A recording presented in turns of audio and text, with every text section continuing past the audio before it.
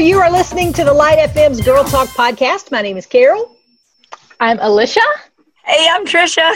And we are so glad that you are here today. Thank you for joining us for another edition of the Girl Talk podcast. It's always more fun when you show up.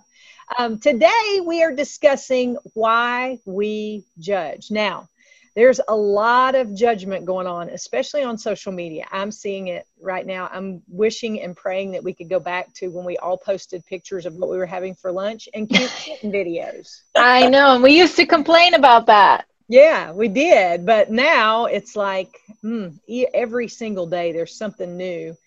Masks, no masks, school, no school. I mean, everything is a divisive issue right now. And so we thought we would try to tackle this topic of why we judge. And I don't know, do you guys have ideas about why you think? I was just, kicking it around in my head. And I think I have a couple of reasons maybe I judge. Well, I know that I am much more likely to judge someone else when I am not in a good place emotionally. Like I'm frustrated and I'm running late or I'm upset about something. And what happens to me is I think my needs are greater than your needs. And so you're hindering me from getting my needs met. And I start to make those judgments. And it happens almost always when I haven't spent enough time, like in prayer, and my mind is swirling around with anxiety. And I'll tell you, it happens almost always when I'm running late. Mm-hmm. Like this is a silly thing, but let's say I'm driving on a road and someone pulls out in front of me and they're driving slowly. And my initial thought is, you are ruining my life. This is my road that I'm on and I've got a schedule and you are stopping me. My needs are greater than your needs. And I judge them and I think they're a bad driver or, they're very selfish and, all those things happen. And that's a silly example, but that's kind of how I get tripped up into the judgment thing. Yeah. What about you, Lish? Well, I think I totally agree with what Tricia is saying is when you're stressed or things are going on in your own life and it's a way to kind of put it on, get it off of you and put it on someone else. It's like, it's not my problem, it's their problem. Mm-hmm. And it's hard to not judge people. And I think we think, especially as Christians, it's not our job to judge. We're not the ultimate judge. But I think just our nature always does it. It just always jumps to that. It's like, why are they doing that? Or I can't believe they're letting their children do that. I would never do that. Mm-hmm. And then one day you look around and you're like, oh my gosh, I just did that same thing that they just said. Yeah. Mm-hmm. And I don't think we really listen to each other very much. And we don't think about the circumstances that other people are in. Yeah. Yeah. And I think too, our tendency is, just like you said, when we're tired, when we're, insecure about decisions that we're making, we tend to judge a little bit more. And so as I was thinking about this topic, my church has been in the book of Philippians. And so we've been kind of drilling down on that book. And in chapter 2, this verse I could not get it out of my mind as we were trying to prepare for this episode. It says, do nothing from selfish ambition or conceit, but in humility count others more significant than yourselves. And for me, I find that when I judge, I am selfishly trying to be ambitious or get ahead or be better than, or, set myself up higher than, or I'm conceited thinking I have all the answers, when really humility, I think, is the place that we need to start as believers. It's such a hard thing because, and I think this is one of the reasons that I'm so passionate about accountability. I need accountability worse than everybody on this Zoom meeting right now, because I am, the old hymn says it, prone to wonder, Lord, I feel it. And I need people to say to me, are you humbling yourself or are you looking out for number one? Because our world will tell you that if you don't look out for yourself, then nobody else will. And, just like you were saying, Alicia, we're not supposed to judge, but we can be fruit inspectors. We get that whole, And I'm not. I'll pray for you. Yeah, you know, I'm not knocking that, because I think, the fruit of your life does speak louder than any of your actions, right? But at the same time, I think we get in that little self-righteous mode that we're just, going to tell you what you're doing wrong, when really we need to look at your own self, And so I try, as in getting ready for this episode, when my temptation has been to scroll down Facebook or Instagram or whatever and see posts from people who have a very strong opinion about things, my first reaction I'm trying to make it, look at your own self first. Look at your own self. Because I think now more than ever before, people are looking at our faith and looking at our walk with God, and they are dying to see something that works, something that brings peace, and something that's hopeful. And we have a real opportunity, but our tendency is, of course, to default to that judgment. And I think we just want to be right. Yes. Carol, I've been doing a Bible study through Lisa Turkhurst. It's Not Supposed to Be This Way. Yeah. And it's the word she uses that I think hits home for me in this discussion is assumptions.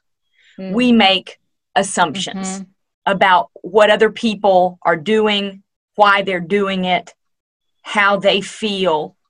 And she even talks about we make assumptions about what God should do. And these assumptions are setting us up for resentment, for all manner of failings and uncomfortable feelings. Because when I assume that someone's doing something, I assume I know why they're doing it. I assume all these things about them, which may not be true at all. Right. And I then go on and put their assumptions on me. I bet they think this about me.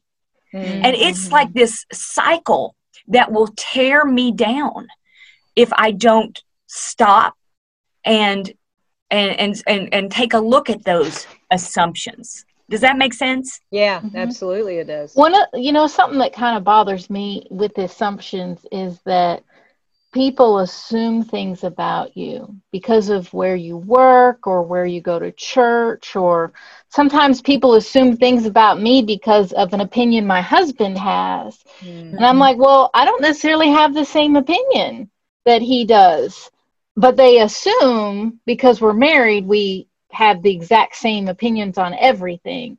And it's like, let's look at the person. Let's look at the individual. Let's believe that they have good intentions and a good heart. And, I know a political season is coming up and there's going to be huge division, but can we assume the good in people, that whoever they vote for, whether it's who we vote for or they vote for the opponent, that they have good reasons why they're doing that? And that's where I think the judgment comes in. They're like, oh, they voted for so-and-so, so now I think A, B, C, and D about them. And it may not be the case. They have a reason to do it. But I think it gets hard when you're so passionate about something and someone is doing the opposite that you're doing, then you jump to that judgment. I wonder if, it just hit me while you were talking about that, I wonder if it takes more time to engage in conversation about things we disagree on. So making that assumption, we just automatically think we have a free pass on engaging in conversation about it. Because there are people I have a relationship with who believe very differently than I do. And, I think about the song Together from For King and Country. And basically they're highlighting in that song the things that are different about us are the things that make us stronger, And I think we've lost that ability to see the differences in each other. I go back to something my pastor shared with us, our church several years ago. He said there are beliefs, there are preferences, and then there are beliefs, preferences, and there was one other one. But anyway, the beliefs are the same, but the preferences, like the worship style that you like, those are going to be different for everybody. Those convictions, beliefs, convictions, and preferences. Beliefs are the things that are all the same. We believe in Jesus. Jesus died on the cross for our sins. Those things are foundational. And then our convictions are things that we are personally convicted about, things that we, any number of things that you feel a personal conviction in your walk with God about. And then there are preferences, things that you prefer, like worship style or how you dress when you go to church, any number of things. But when those beliefs are the same, it seems like we've lost the ability to gather around those beliefs and to be one around those beliefs and to give each other permission to have differences when it comes to convictions and preferences. So I think it comes back to humility. I'm sorry. I know. No, go ahead. I was just going to say, I think it does come back to, Carol, something that you said earlier, and Alicia, I want to get your thought on this. Humility. It is humility that is the balm that solves it. But here's the problem. Here's what I've learned about humility. For a while, I started praying, God, give me a servant's heart. That was my prayer. And I thought, well, he's just going to give me a servant's heart. But it didn't work like that. I would have it for about 2 hours, and then it would just go away, because it's more than just like, oh, I'm going to try and I'm going to work myself up to having a servant's heart. It goes deeper. Having humility, I'm learning the hard way, goes deeper. It goes down to what I think about other people, what I think about myself. It's a heart issue. It's not a decision that's like like I'm going to walk a mile a day. It's not like that. It's a deep dive, but it can be done. Like I'm starting to see now some of the thought patterns that I have been fighting that did not allow me to have a servant's heart. Like my desire to be comfortable, my desire to, when I'm done with work, to have, no problems. And I'm done with working. I'm done with doing stuff. And so I didn't have a servant's heart for my family. But if I dig deeper and I realize, no, I'm thinking differently. I want to think about their needs. I want to think about what they want. I want to think about pleasing them. I want to think about honoring God by serving them. That's when I was starting to make progress. And the humility piece is everything with the conflict. You said something a few weeks ago about that, and how humility can stop an argument in its tracks. Once one person takes the road of humility, it's done. You can meet together and have a valuable conversation. So humility is huge, but it's effortful. Well, I was going to say battling the flesh is something that we all do every day. And that's why, we're called to die to the flesh, because I think we all want to be right. Nobody wants to be told that they're wrong. Nobody wants to be told that their viewpoint is wrong. And so we all in this battle to be right. And here's what I don't want this to sound like, because there's definitely a place where you stand up for what you believe in. I'm wholeheartedly on board with that. But then there are places in those convictions and in those preferences that we got to give each other an opportunity to, we experience things differently. We respond to things different. I'm a very visual learner. So if you give me a word picture, I'm going to totally embrace that. And that's just the way my mind works. That's the way God created. I don't believe he created us all to be the same. Else we would all look like someone else. It'd be boring. Yeah, exactly. But we would never learn anything. That's so true. That's so true. But now it seems like this day and time, no one wants to learn anymore. Everyone has it all figured out. I know. They're all right. We're all right. Well, I have a question for you guys. Going back to what you said, Carol, about, if the standard is your beliefs, and if we can all get around that, how do you not judge someone that doesn't have that same baseline of belief? Like they just don't even believe anything that is true.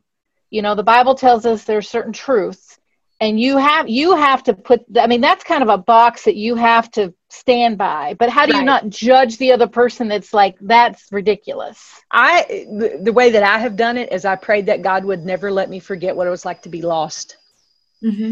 Because really, those beliefs and those convictions and those preferences are for believers. For people who aren't believers, yes, we need to stand up for what we believe in. Yes, we need to hold out hope to them. Yes, we need to share the truth with them. But with the realization that they're not going to behave like a believer's going to be, or like a believer should behave. Sometimes it's the exact opposite. You know, we expect believers to behave differently and they don't, present company included. You know, that's why I'm a work in progress. I don't have it all figured out yet. But I think there are two different conversations there. But I think we go back to the first place we started, was with humility. I don't ever want to forget what it was like to be lost and not have hope in my life. Because I think if you can go back and touch that place in your life, then all of a sudden when they spout out things that may be unkind or hurtful about your faith, you're like, I'm expecting that, you know, it's like Tricia was saying from the Lisa Turker study. My assumptions about them kind of soften because I remember what it was like to be where they were. And I don't ever want to lose that sense of being relatable in the fact that I want to remember what it was like to be without God. Because I think if we don't, then our ability to reach people is lessened. Because that's a great reminder. I never think about it like that, because I was just talking to a friend the other day about, like, what would you do if you didn't believe? Like, can you imagine right now going through all of this and not having that? Yeah. Like, I would feel so lost. And like, it's been hard. It's been a really hard season, but at least I can pray. And like, that makes me feel better. You can read a devotion. You can go to these faithful people and listen to them and find comfort. I mean, that's how I've been going to bed at night. You know, the last thing I listen to is something really positive and encouraging from one of these Bible teachers, because that's how I want to settle my day. But if you didn't believe in that or didn't even want to hear it, what would you know? I think you're hopeless. I mean, you don't have the hope that we have, and hope just continues to give you what you need to get through each day. And if you don't have hope, oh, that's so hard. And I think you can ask God to give you a sense of compassion on people that don't have that hope. Yeah. And kind of like what you were saying, Carol, it's exactly, you're saying, let me remember what it was like to be there so I can have compassion on them. And God will give you that compassion. I was thinking about the woman that hit my parents head on. You know, we met her in a court situation, and I didn't know what to expect. And I wanted to have all of these judgments and thoughts about her. And then I see her, and I had compassion for her, and she's sobbing, and that gave me even more of a soft heart and a compassion for her. And I saw her not as the woman who took my mother's life, but as a woman who's sick, who has a sickness and needs help and needs hope. And so we were able to try to give that to her, but only because I'd prayed about that, only because I'd asked for the compassion to be able to see her maybe the way God sees people. Yeah, and that's a powerful prayer, and what a great way to live it out. I mean, you very practical ways, because I think everybody that knew you and loves you, I will admit I had a hard time praying for her. I wanted freedom for her, but I even told you that I had a hard time praying for her because I felt your loss. Right. And that in and of itself has been a big testimony to me, and I know the people that were there that day. But I think you there again started from a place of humility because, I mean, honestly, you know, you've heard it probably your whole life, there but for the grace of God go I. I mean, if you look at any person's situation, I could have been in that very same situation. Yep. And we say that, but do we really, I mean, you know, reading the paper and you know, hearing about things that people do, and you're like, oh, I'd never do that, or you know, if that was my kid, you know, we all want to shake our fingers, but really, but for the grace of God, we would be there. And I think if we remember that and we go back to that, it gives us a little bit of a softer heart. I've been, during this pandemic time, I've been doing a lot of reading and a lot of searching my own heart about prayer. And this keeps coming to mind, and y'all may be like, what does that even mean? And how does that even relate? But that wouldn't be the first time that happened on this podcast. But I've been studying a lot about Elijah, and he had a great spiritual experience, and the prophets of Baal were defeated. And then he ends up under a broom tree saying, Lord, just take my life. I'm done. Right. And I was reading about that, and I was struck by the fact that from highest highs to lowest lows, which is what we saw in Elijah's life right there encapsulated, he's able to talk to God about it. Mm-hmm. Mm-hmm. And that just struck me in a new way, because sometimes I think we have to polish up our prayers and make them look good for God. And we feel like we can't really be honest about how we feel because he's God, and, we're not allowed to say we're mad, and we're not allowed to say and that's one of the things that, Tricia, I think through this whole journey and in the accident with your mom, is that you've given me the opportunity and the permission to be honest mm-hmm. with God about how you're feeling and the grief process that you're going through. And I think that's important to remember too, in this time that we find ourselves, that it is okay for you to go to God and say, Lord, this person is getting on my ever loving last nerve.